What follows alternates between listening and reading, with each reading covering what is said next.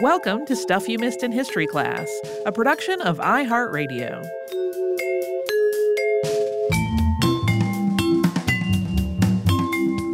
Hello and welcome to the podcast. I'm Holly Fry. And I'm Tracy D. Wilson. So this is a two-parter that I have had on my list for a while. I had it scribbled down in a notebook as Jean-Baptiste Denis -blood. This is also one that if you are a regular listener to our show, we actually interviewed a woman, we didn't, previous hosts Sarah and Deblina did, named Holly Tucker, who wrote a book called Bloodwork about this topic, which I used a lot for this one. But there's so much more in terms of the narrative of the story than they were able to get into that it really merits its own discussion. Because as I started researching Jean-Baptiste Denis' life, which was well before I actually started doing this episode, it became so immediately apparent that he was embroiled in a lot of conflict professionally, and the controversial nature of his work was so vehemently opposed that it really halted the development of medical science in some key areas. It's also one of those stories that gets told and retold because there are some very intriguing and titillating facts around it. And in those retellings, things get a little blurry sometimes and some misinformation gets included. So I thought it was worth really doing kind of a deeper dive on it. And Denis' story also happens smack dab in the middle of a time when Europe was absolutely obsessed with science and very competitively obsessed with science. The work that was being done in England and France as scientists were racing to understand what blood really was and how it functioned was very much an intellectual battle between the two nations. The reigns of Charles II of England and King Louis XIV of France were very explosive in terms of cultural and scientific development, with each country jockeying to claim supremacy in various disciplines. And the story of blood transfusions is very much part of that. It also is, a contrast between the two countries in terms of their culture and ideology. Because, there's the Protestantism of England and the Catholicism of France, and one being very much attached to kind of old traditional ways of handling things like medicine, and the other being England being a lot more willing to kind of take chances and explore things that hadn't been established as norms yet. But even within France, there was a lot of argument going on among men of science about whether transfusions should be attempted at all. And so we are going to start today by talking about some of the scientific work that led up to these contentious battles over transfusion. This first part is going to cover then Jean-Baptiste Denis' early life and career. And then in the second part, we are going to get to the events that ultimately led to 2 court cases in Paris regarding Denis' work. Heads up. This first part in particular mentions the use of animals in medicine. I feel slightly guilty because whenever Tracy does a subject where there is animal testing or animal use involved, she's so careful to make it palatable so I won't cry. And then I always come in with something like the rabbit test and also blood transfusions with all the dogs. There are reasons that I actually think it's important to talk about this. We're going to keep the details in terms of the literal medical, kind of gross aspects of it as minimal as possible. But there's no way to not talk about the animals because they're a big part of these medical developments. And it also opens up a door where we can talk along the way about the various perceptions and reasonings over the ethics of using animal subjects, because even in the 17th century, people were divided over this issue, and the medical community was having a lot of debate over it. So that is how we are approaching Jean-Baptiste Denis and the development of blood transfusion science. Yeah, and I will say we also have similar conversations about subjects besides animals and how much detail to include without it being horrifying or traumatizing to people. Mm-hmm. If folks are how come I only hear this warning with animals? It's not a conversation that's limited to animals in our... No, not at all. It's one of those things I think we both try to juggle all the time, right? Not falling into the sensationalism of relaying information, but still getting the important aspects of it conveyed that allows us to touch on the nuances of any given subject. It's a little bit tricky across all kinds of spaces in history. Correct.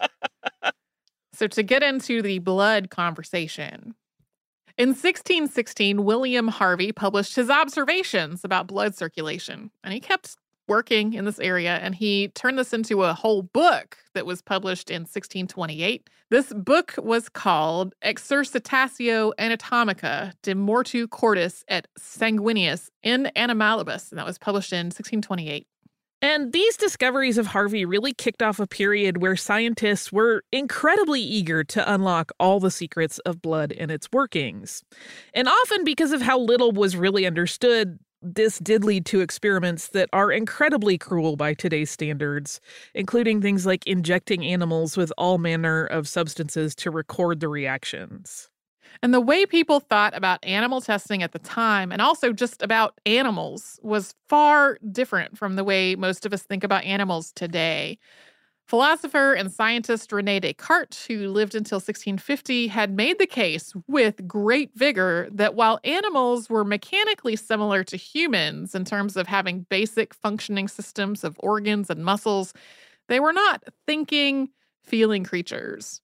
That was not how everybody felt. There were definitely people who believed otherwise, but Descartes' ideas enabled this mindset that became common enough in the science community that animal experiments were likewise becoming quite common. But the idea of the physical body being connected to the soul was also something that was hotly debated, and intellectuals tried to both untangle and reconcile the worlds of science, religion, and philosophy as they worked this out. In 1658, there was a significant breakthrough in knowledge about blood and its working when Dutch naturalist and microscopist Jan Swammerdam looked at blood under a microscope. His description of what he observed is the first recorded known documentation of red blood cells. Eventually, people got this idea of transferring blood from one being to another, and the British Royal Society was the first to successfully complete an animal-to-animal transfusion. They did this, of course, using dogs. In 1665, Englishman Richard Lower had begun experimenting with transfusions in dogs, and he was able to refine his technique to a point where he was consistently successful in transferring blood from one dog to another. A number of different experiments by Lower and others followed, and they were done to determine, for example, if the breed, size, or ages of the dogs involved had any impact on the success of the procedure. Parisian scientists were aware of these efforts, and one in particular was a mix of fascinated and also frustrated when the findings of these experiments were published in Paris. That person was Jean-Baptiste Denis. And just in case anyone wants to look him up, his last name you will find spelled two different ways, Denis, D-E-N-I-S, and also Denis, D-E-N-Y-S. And the beginning of Jean-Baptiste Denis' life is not really documented at all. His year of birth is placed kind of by estimate only, landing him as having been born in the mid-1630s. His father was a craftsman. He made water pumps. Those were increasingly popular at the time, not just for their obvious utility uses in homes, but also as luxury items for the wealthy to ensure that they always had lush gardens. Denis' interest in medicine started when he was a boy, and his patient was himself. He had asthma as a kid, which his doctors were not able to control. According to his own account, the treatment that had finally worked was one that he devised himself, which was inhaling sulfur. Picturing a 9-year-old doing self-experimentation, and it's a little unsettling. Denis went on to medical school. He received his medical degree from the University of Montpellier, and then he settled in Paris to begin his career. And he was really, really ambitious. Although he had come from a working-class home, he wanted to make a name for himself as a doctor and treat the highest echelons of Parisian society. But having earned his degree outside of Paris made him an outsider, both physically and also in terms of how he was perceived. Montpellier did not have the reputation of Parisian schools. This was in part because its students were viewed as more interested in carousing than learning, and also because the faculty and curriculum there were known to break tradition and to be more willing to explore new concepts in science that would have been practically heretical in Paris at the medical schools there. By the time the work being done in England was published in Paris in the periodical Philosophical Transactions, Denis was really eager to learn about it, but he did not have the money to get a copy. He was making ends meet for himself and his new wife by teaching anatomy to medical students and dissecting bodies in his own home while students looked on. He could not read English anyway, so if he had been able to get his hands on a copy of this, he would not have been able to read it. He was so frustrated by this whole thing because he even wrote to the editor of Philosophical Transactions and was like, if I will pay to have translations done. He couldn't afford to do that. I don't know what he thought he was doing. But he was just incredibly frustrated that he couldn't immediately have access to this information. But eventually, it took a couple months, but a translation was published in the Journal des Savants, and Denis eagerly read it. He wanted to try transfusion himself. And he took advantage of his work, again, teaching anatomy to med students, to start a review of the circulatory system for himself as he was also teaching his students. And in this, he was also assisted by a surgeon named Paul Emeret. And Denis' obsession with circulation is said to have been mocked by some of his Parisian students during these lessons. Denis' first experiment with dogs was really ambitious. He wanted to keep both animals alive, and this was something that the English experiments had never done. He also bled a third dog that was not part of the transfusion as sort of a control. All 3 dogs survived the procedure, and Denis kept them in his home for a week afterward to track their health and behavior. All of them regained their strength and vigor. And since we are currently on a positive note with everyone surviving the trials, this is a good time to pause for a quick break, and we're going to thank those sponsors that keep Stuff You Missed in History class going.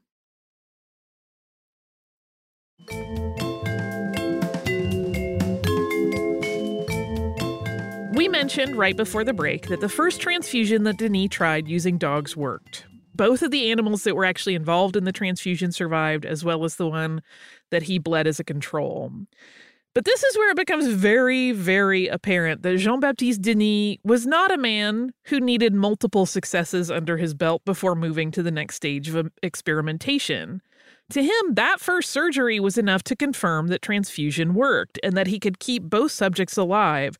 So he was ready to move on to the next step. That next step was a 3-dog transfusion, where 1 dog was used as the donor dog to the point of being near death. And then the 3rd dog's blood was used to revive the donor dog. He used the same 3 dogs from the previous experiment, and it worked. Despite some confusion during initial recovery, when it was revealed that one of the spectators had given one of the dogs wine from their cup shortly after it had been let up from the operating table, it appeared that Denis had once again achieved his goal. And so this really emboldened him to prepare for a public experiment. Yeah, this is one of those things where it's like, I don't know what's wrong with that dog. It's not walking quite right, and it's not recovering at the same rate as the others. And then he found out someone had given it wine, and it was like, oh, that dog is intoxicated. Okay. I can't think of a more French faux pas than giving a dog wine, but there you are. The goal of Denis' 3rd public transfusion was to see if he could reinvigorate an elderly, sickly dog with the blood of a young, healthy one. And he decided to perform this procedure outdoors on the banks of the Seine near the Pont Neuf Bridge. There are all kinds of problems with doing surgery outdoors, but we're not even getting into that. He first gave a brief lecture on blood and its properties, and then he began the transfusion. There were a lot of people gathered around, people from, the very upper echelons of society right down to, people that lived on the street. Success, once again. Both the old and the young dogs survived, and at least by his records, the elderly dog seemed to have gained a level of vigor. And this public exhibition gave Jean-Baptiste Denis, who had so longed for prestige among the doctors of Paris, an instant reputation as France's transfusion expert. The experiments continued from there, and he tried all manner of combinations of dogs and in different circumstances. And then he tried transfusing blood from a calf into a dog, which survived. He repeated this and other experiments, pairing different animals and recording the results and writing up his findings for the Journal des Savants and corresponding with other publications as well. He had become famous, and he was not shy about discussing his successes as he worked through the spring of 1667. This all just sounds a little like kind of a mad scientist situation, but other people were also chasing this same information. All of Europe was really trying to unlock the secrets of blood. They were all competing to push the transfusion field farther than the people who came before. Yes, while there were also everywhere detractors. It was a very divisive subject for the medical community, which we will talk about some more. And particularly once that first publication came out of England and was dispersed throughout Europe, people really, really got excited about it. And as experiments progressed, the big goal, of course, loomed large, and that was transfusions involving humans. This opened up discussions of just what species the donor should be. And while some members of the scientific community argued that, of course, only the blood of a human should be used for transfusions into a human subject, these were ideological reasons, they weren't necessarily based in science, Denis did not share that ideology. Jean-Baptiste Denis thought the idea of taking blood from one person to add to the life of another was just a horrifying thought. He believed that animal blood was inherently more pure and thus was a better option. This idea of their purity was developed by comparing the behaviors of animals to those of humans. Denis argued that animals were not tainted by emotion, which he thought would corrupt the blood. Animals also did not drink or carouse. To him, they lived inherently a cleaner life because they were not driven by their passions to make unhealthy choices. This was the first time I had encountered that particular line of thought, and it was a very different approach to thinking about animals in these situations than I had ever come across before, which just fascinated me. So the opportunity to test Denis' idea of transfusing animal blood into a human presented itself in the summer of 1667.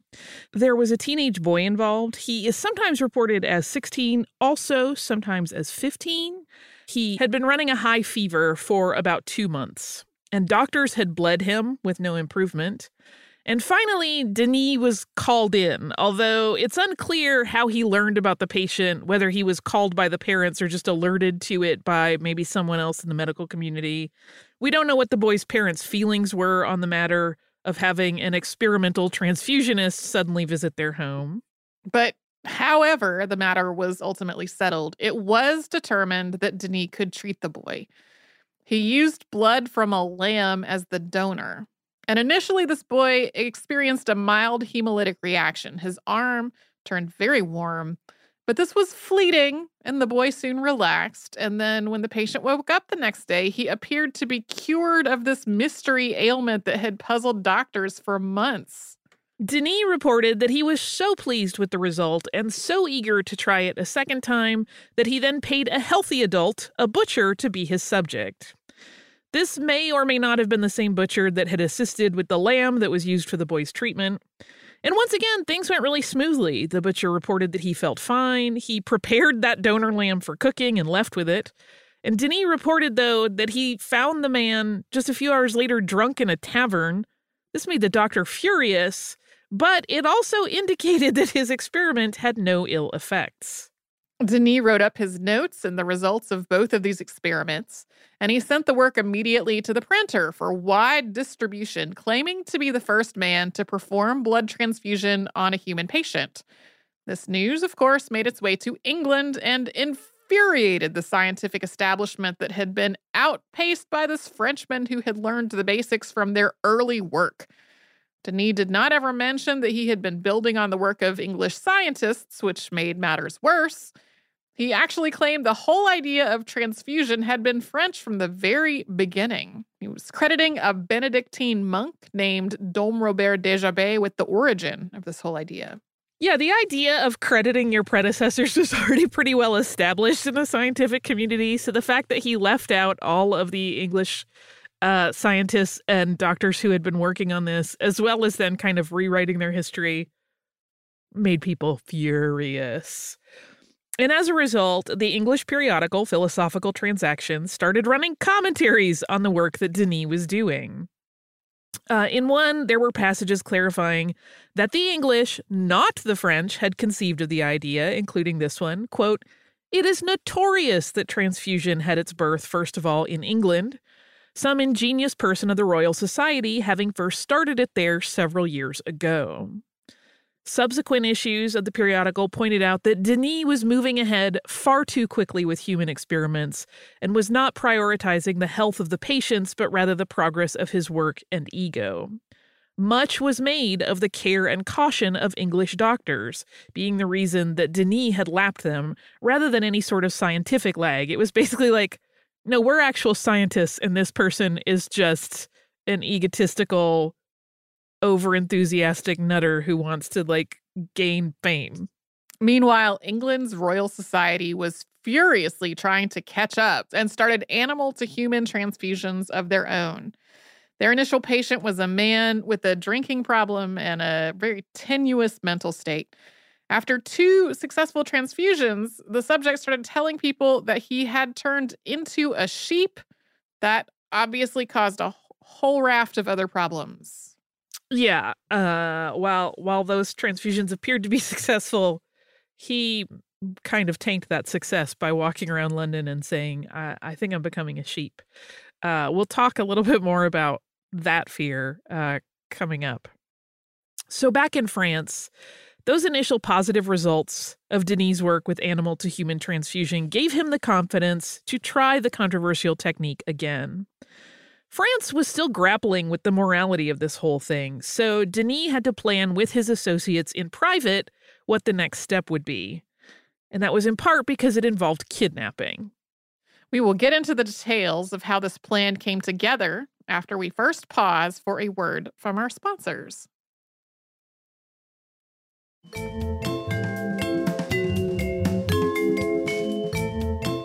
The next patient, and we have to use air quotes there, that Denis turned his attention to was a man named Antoine Maurois.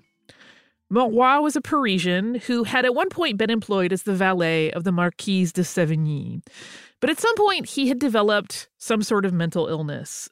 This is said to have been catalyzed by a failed romance with a woman of much higher social standing than Maurois. Not only heartbroken, but also mocked for daring to try to climb the social ladder through romance, really created a strain on him mentally, and that strain caused a rapid decline in his mental health. He went from initially exhibiting problems that manifested as irrational angry outbursts to outright violence over a pretty short period of time, including setting people's homes on fires. And while the Marquise had gotten him medical attention initially, it did not help, and so she eventually cut him off from both her aid and his job completely. By 1667, when his part in Denis' story takes place, he's often described as having been homeless, although that is not really accurate. He did have a home. It was outside of Paris, but he was often staying in the city and sleeping on the street. Maurois was infamous in the city for his deranged behavior, and Denis thought that a transfusion might cure him. Paris in the winter of 1667 was just exceptionally cold, and the challenges to just survive were insurmountable for the city's poorest residents. Maurois had managed to persist despite the elements and the odds being against him, but he really was not in great health physically at this point. Denis had plotted with his surgeon, Emery, who was still working with him, as well as other supporters, to use Maurois. There was, of course, no consent involved.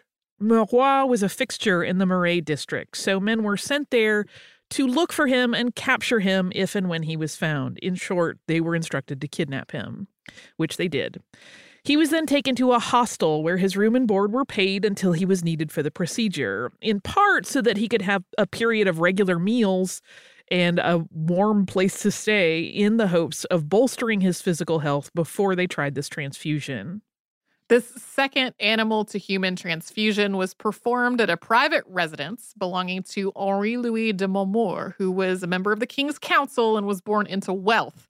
It was a wealth that had been augmented by his father's embezzlement while overseeing King Henry IV's war treasury. Montmort was highly interested in science, and he had seen Denis perform his public transfusion. And he was essentially using Denis to bolster his own scientific academy. That was a project that he had had in the works for some time, and it was all but obliterated by the establishment of the French Academy of Sciences by King Louis XIV in 1666.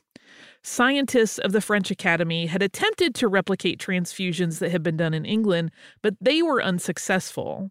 So for Montmort, Denis seemed like the key to outdoing them and reasserting his place as leader in the scientific community of Paris. Since the public experiment by Pont-Neuf, which Montmort had witnessed, he had been serving as Denis' patron and ensuring that he had everything that he needed for these experiments. Yeah, he had similarly, his academy he had been working on, similarly had patronized other scientists and made sure that they had lab space at his compound. They had all of the tools they needed. They didn't have to worry about, room and board. So he was this patron of scientists, but it was all falling apart for him. And the night that Denis was to make his second transfusion attempt of this nature, Montmort had assembled a number of like-minded dignitaries, medical professionals, and curious members of the Parisian elite. He undoubtedly wanted people to know not only that Denis was able to do this, but that he was the one bankrolling it. There was a butcher on hand to see to the drawing of blood from a calf that had also been brought to the Montmort home. And there was also that same surgeon, Paul Emeret, who had been consulting with Denis and who had prepared the room for the transfusion with the various medical tools that they were going to need. When Maurois was brought into the room, it was, of course, against his will. He was barefoot, he was dressed in rags, and he tried to resist, but was overpowered and tied up by the men that Montmort and Denis had assembled to help with this whole experiment. By all accounts, this was a rather frenzied procedure. The spectators on hand kept crowding around Denis and Emeret, so both men began cursing and shouting at them, basically saying, "You have to get back." 10 ounces of blood were first drawn from Maurois, and then the transfusion started. But it wasn't entirely successful, even on just a mechanical level. Emeret and Denis were only able to get about 5 to 6 ounces of calf's blood into Maurois. Denis noted that Maurois' temperature rose really sharply. He started to sweat, and this means that he has the distinction of probably having written the first known record of a hemolytic transfusion reaction. That's a transfusion reaction where the blood recipient's immune system rejects and destroys the red blood cells of the donor blood. This experiment, of course, was well before we had any understanding of blood groups, which wouldn't really get going until the beginning of the 20th century. And even so, that involved human blood and not calf's blood. So he and Emeret did not really understand the cause of the reaction that Maurois was having. And because of the severity of the reaction, when really just a tiny amount of the calf's blood had been introduced, Emeret stopped the procedure immediately. Maurois was then taken to a room in the Montmort home's servant quarters to rest. And the spectacle was over. And after lingering for a bit to murmur over what they had just witnessed, Montmort's guests at last went home. And that's where we were going to pause this story. It's kind of a cliffhanger. That might seem a little cruel. But we wanted to keep the events that happened next and all of the ensuing court cases all together as one part of the story. So much blood. All through this, there's this constant recurring voice in my head going, y'all, this is not a good idea. Not a good idea. And then we get to this last one. I'm like, yeah, seriously, not a good idea. Not a good idea and just morally gross. There's a lot of moral grossness in this story, frankly. Yeah.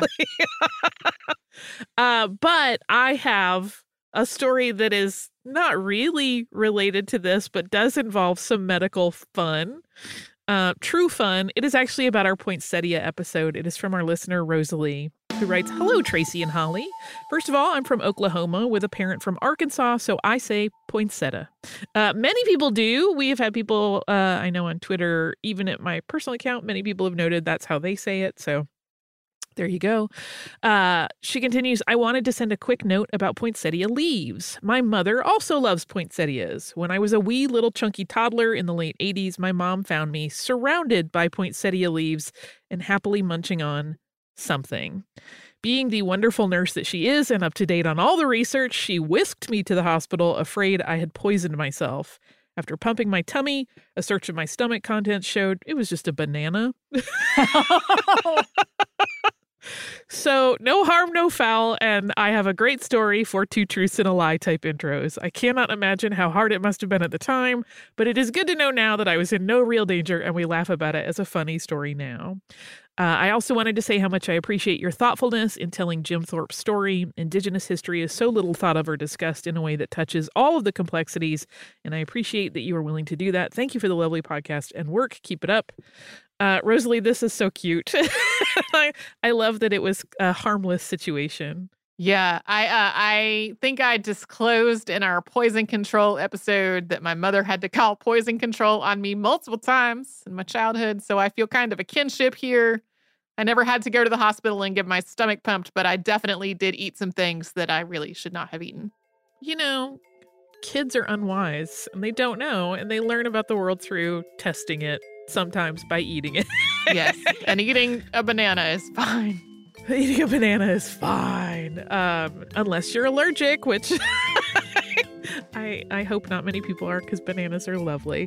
But if you would like to write to us, whether it is about some medical mishap or not, you can do so at historypodcast@iheartradio.com. You can also find us on social media as Missed in History, and you can subscribe to the show on the iHeartRadio app, at Apple Podcasts, or wherever you listen to your favorite podcasts.